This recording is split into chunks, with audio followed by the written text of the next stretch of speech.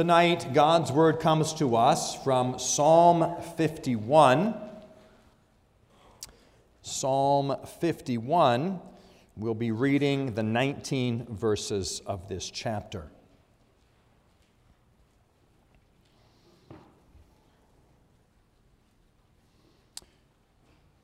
Psalm 51, beginning at verse 1. What we hear now is God's Word. Have mercy on me, O God, according to your steadfast love.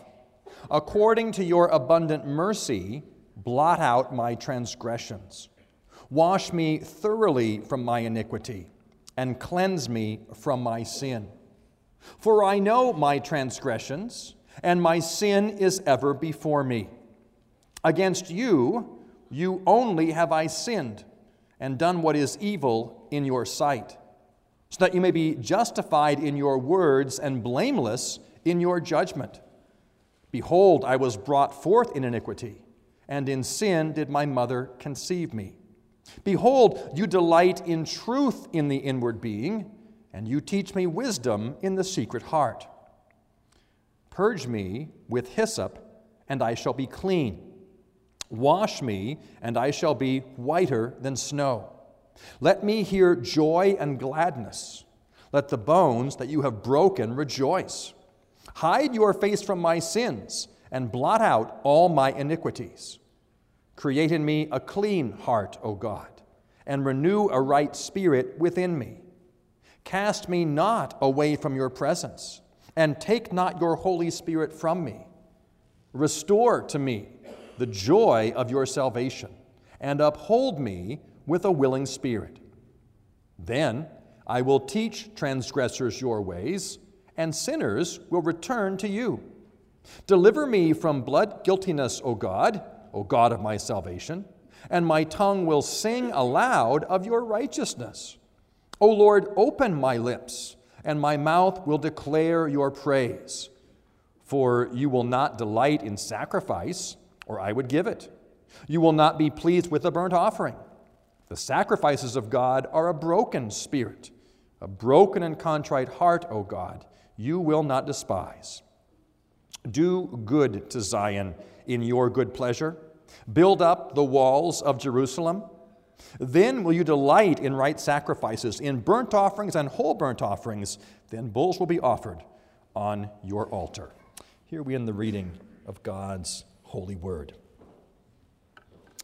We are continuing tonight our study of the Psalms, and we have seen that the Psalms as a whole begin with an introduction. Psalms 1 and 2 introduce the collection to us.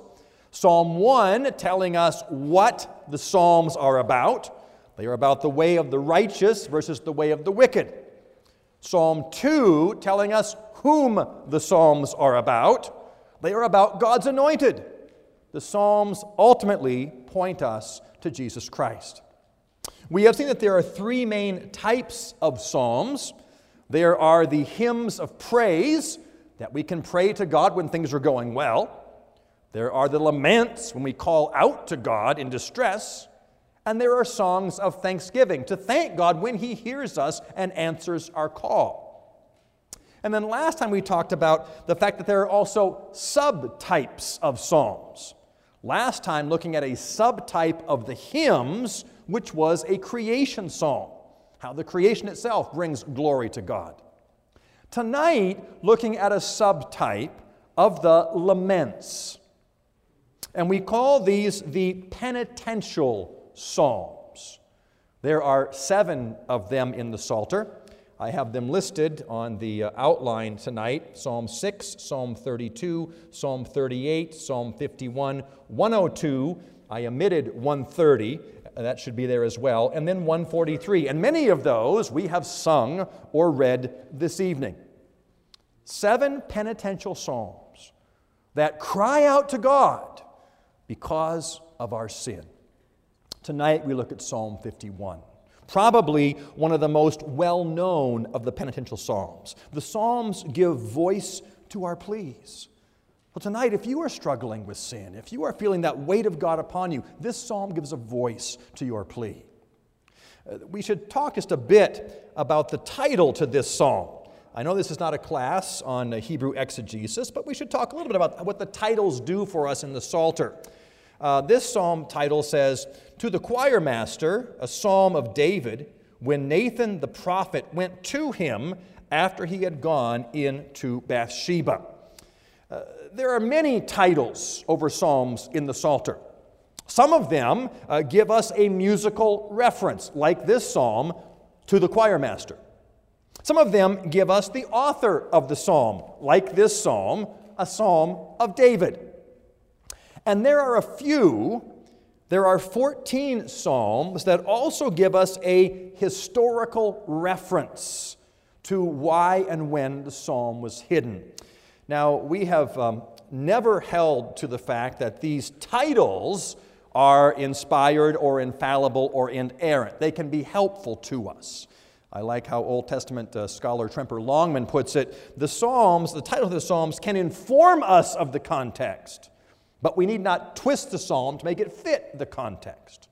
In this particular psalm, it is very helpful to us. This title, "A Psalm of David when Nathan the prophet went to him after he had gone into Bathsheba." It reminds us of the context of 2 Samuel chapter 11 and 12, and David's sin with Bathsheba. Perhaps you remember that story, children. How David saw this woman, and he thought she was beautiful, but she was married to someone else. Yet David went to her and treated her as if she was his wife, and she became pregnant and was expecting a child. David tried to cover up his sin by having her husband, who had been serving in the military, come home to be with her. But that didn't seem to work out very well for him. So what David did is he took this man, he took Uriah, the husband of Bathsheba, sent him back into battle, and told the commanders, "Put Uriah out in front of the battle." And that's exactly what they did. And Uriah was killed. David lived with that sin. And about a year later or so, Nathan the prophet would come and confront David with his sin. The reason I suggest it's about a year later or so, because by this time, the child of Bathsheba has been born. And in light of that confrontation by Nathan, David pens this psalm, Psalm 51, a penitential psalm.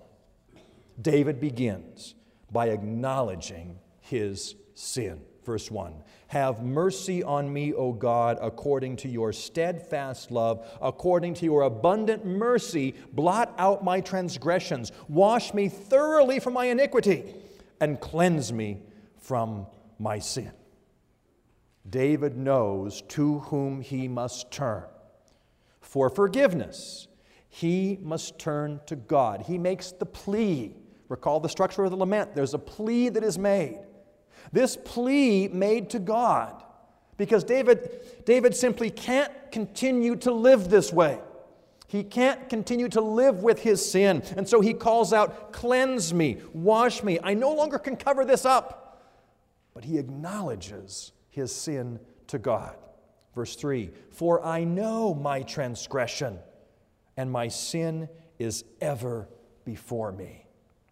My sin is ever before me.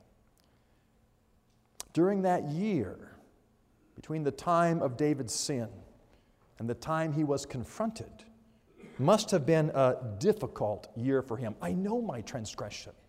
It's always before me. I think of it all the time. I know what I have done. And David waits before he will confess that sin. He waits till he's confronted by Nathan. But the weight of God's Spirit upon his conscience weighs heavy upon him. Maybe we've experienced that in our life. We have a sin, something we have hidden, something we are keeping hidden, something we have not confessed yet. And then we talk with a friend and hear a casual comment, and they make some casual comment, and we say, "Do they know what I've done? Why did they say that thing at that time?" Maybe We hear a certain sermon example, and we think, does he know what I've done? And that sin weighs on us. I know my transgression. My sin is ever before me. Tonight, if you are feeling the weight of the Holy Spirit upon you, if you have unconfessed, hidden sins, tonight God calls you, don't ignore the work of His Spirit. Don't continue to hide that sin, to keep it unconfessed, but turn to God. He knows you. He will answer your call. He will forgive you. Don't continue to live with that oppression. I know my transgression. It is ever before me. David goes on. Against you only have I sinned and done what is evil in your sight. Against you only I have sinned? David has sinned against Bathsheba in their relationship. David has sinned against Uriah by killing him. David had sinned against the army by having them go to a battle they could not win. David had sinned against the people of God. He was their leader. And yet he would do this terrible sin against God. Against you only have I sinned? David uses these words here to remind us that ultimately all sin is against God. It puts our sin in its proper context. There are others who may be affected, but ultimately, all sin is against God. And how serious our sin is. It is not simply a disagreement among us, but it's a sin against God. Children, that's the case with you too. Children, if you are angry with your brother or sister, it's the brother or sister God gave you.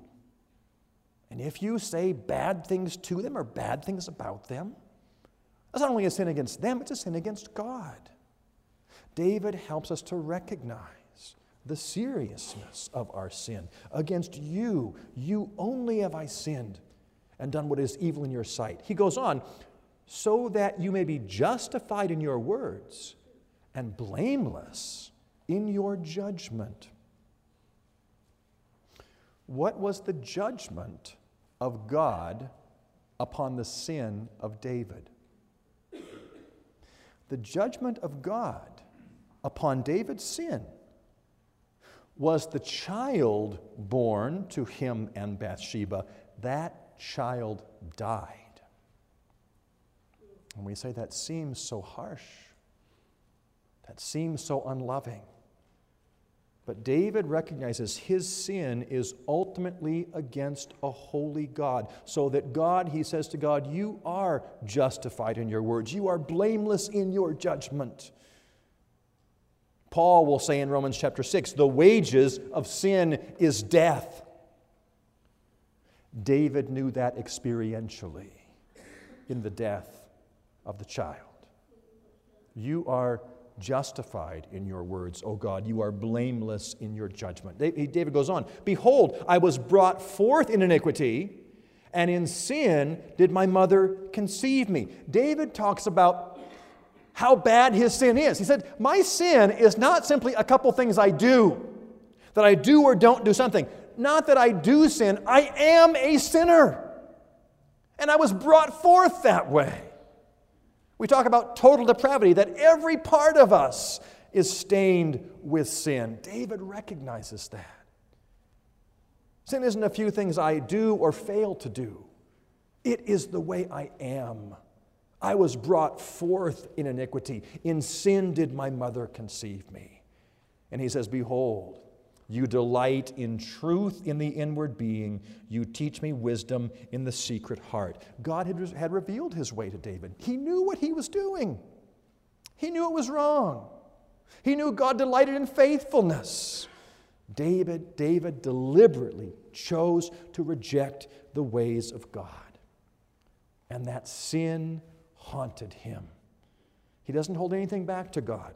He opens up his heart to God. He acknowledged what he has done. And that acknowledgement moves him to ask and to pray for forgiveness in the second section of this psalm, verses 7 through 12. He says, verse 7, "Purge me with hyssop, and I shall be clean. Wash me, and I shall be whiter than snow." Perhaps we don't catch the reference made in "purge me with hyssop." It's a reference to the work of the priests in the Old Testament. We think of a story like Leviticus chapter 14, those who were declared unclean. And if miraculously God would cleanse them, they would go to the priest, and the priest would look at them, and he with hyssop would sprinkle them. Their uncleanness would remove them from the fellowship of God's people. They would have to live outside the camp.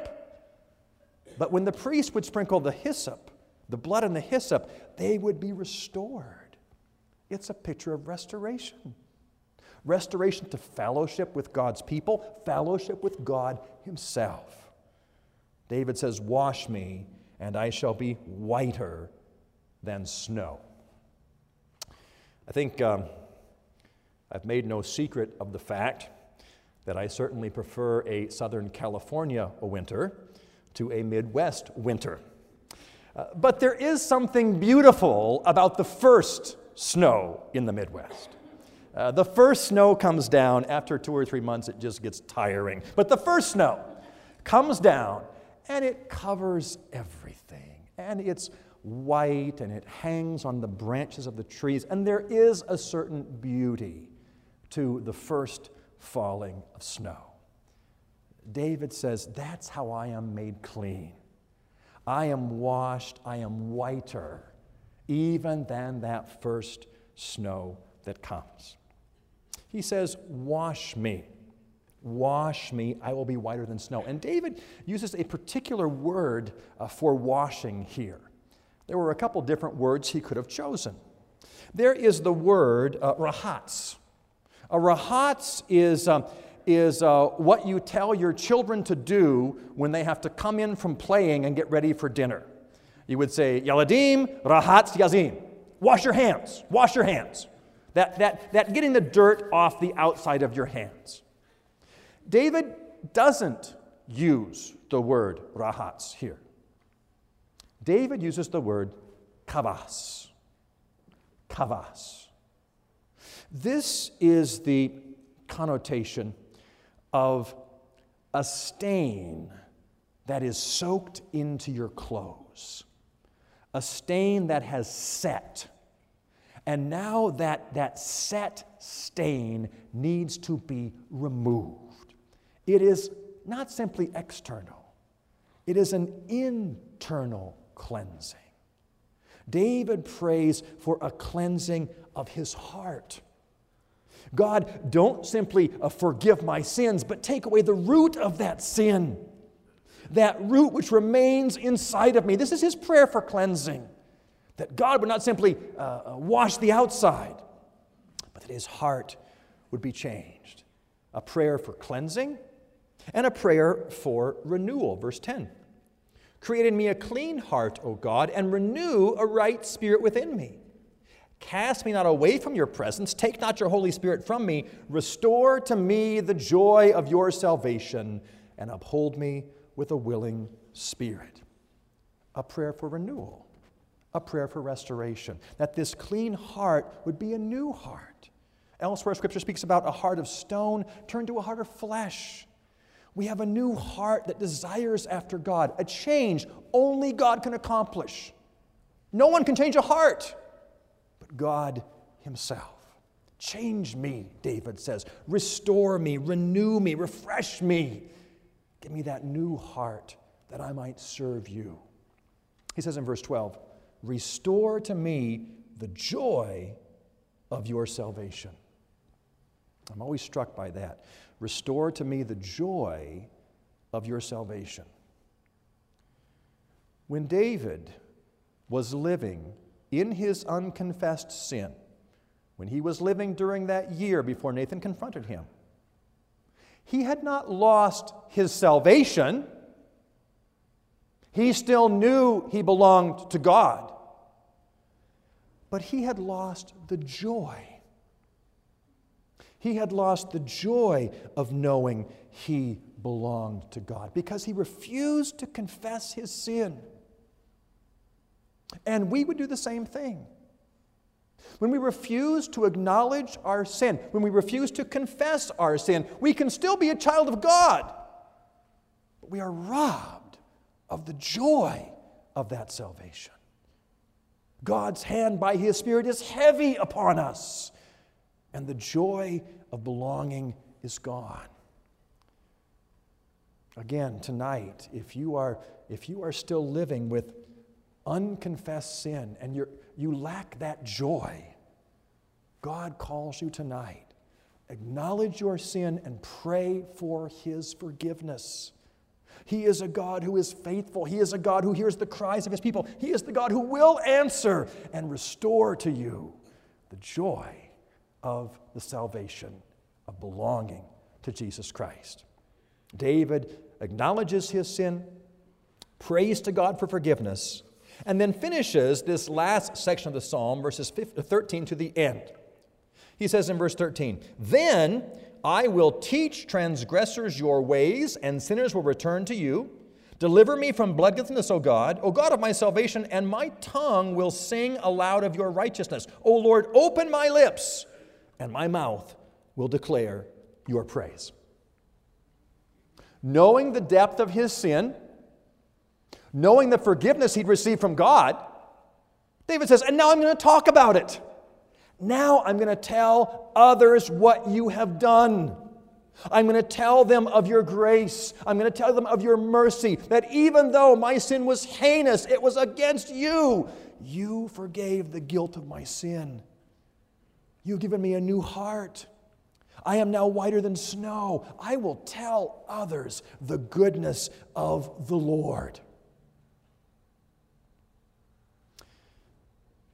We know our sin. We know what we have done. And we know God's forgiveness of that sin in Jesus Christ.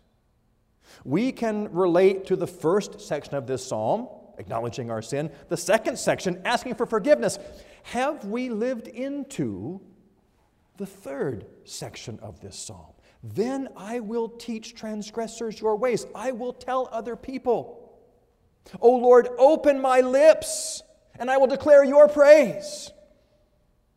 Do we pray that prayer? Lord, open my lips, that I might tell others of your greatness, what you have done. When we are in conversations at work or at school or at the coffee shop, wherever it might be, and the conversation moves toward the things of the Lord, do we say, Lord, open my lips, and I will declare your praises? Or do we try as hard as we can to avoid the conversation and to keep our mouth shut? Perhaps we're afraid of what might happen. What does David say? I will teach transgressors your ways, and then they're going to return to you as well. When I tell them what you have done for me, your grace, O God, will encourage them that they will confess their sins. That was David's confidence. Not that he would be shunned, put aside, but that he would remind others that this forgiveness, which he now knew experientially, they could know as well. If only they would confess and know what God has done for them. He says, for you will not delight in sacrifice, or I would give it. You will not be pleased with a burnt offering. The sacrifices of God are a broken spirit, a broken and contrite heart, O God, you will not despise. A heart broken by the love and mercy of God. A heart that now desires to declare to others what he has done for us. It will be a blessing to us as individuals and a blessing to the church. That's how he ends. Do good to Zion, to God's people, in your good pleasure. Build up the walls of Jerusalem. Then you will delight in right sacrifices. As we acknowledge what God has done for us, as we encourage others to confess their sins as well, God's church is built up. The walls of Zion are made strong. But we're reminded again of the grace of our Lord Jesus Christ, what He has done for us and what He promises to do for each and every one who confesses their sins and turns to Him asking for forgiveness. That's the word of God to you tonight. The glories of God's work in saving sinners. Do not hide, do not cover up, do not excuse, but acknowledge your sin before God. Look to Him and know the joy of salvation. The Psalms give us a voice. The penitential Psalms give us a voice to speak of our sin and to turn to God asking for forgiveness. Tonight, God calls you. Take these words upon your lips. Have mercy on me, O God, according to your steadfast love. According to your abundant mercy, blot out my transgressions. Wash me thoroughly from my iniquity and cleanse me from my sin. David lived for about a year with that sin weighing down upon him. People of God, don't live one more day if you are under that oppression of the Holy Spirit. But tonight, acknowledge. Tonight, confess. And know the joy of salvation. And knowing that, you can declare the truth to others as well. Let's join together in prayer. Lord our God, we do acknowledge before you that we are fallen, we are sinful. We have not lived as you have instructed us. Against you, you alone have we sinned, O God, and done what is evil in your sight. And so we ask that for the sake of Jesus Christ, you would purge us with hyssop. You would wash us and make us whiter than snow. Let us hear joy and gladness. Hide your face from our sins. Blot out all our iniquities. Lord God, restore to us the joy of your salvation and uphold us with a willing spirit. Thank you for your promises in your word, a word which is always true. Thank you that tonight we are once again reminded that there is an answer to our sin. It is not found in ourselves. It is found in you and the work of your Son, Jesus Christ. Thank you that you give us the penitential Psalms to give voice to our cries for mercy. Hear our prayer, O God, for Jesus' sake. Amen. We turn to 94 in the Psalter hymnal. This is a setting of Psalm 51. God, be merciful to me. On thy grace I rest my plea. Plenteous in compassion thou, blot out my transgressions now. Wash me, make me pure within. Cleanse, O cleanse me from my sin. We're going to sing all 4 verses. Let's stand together as we sing.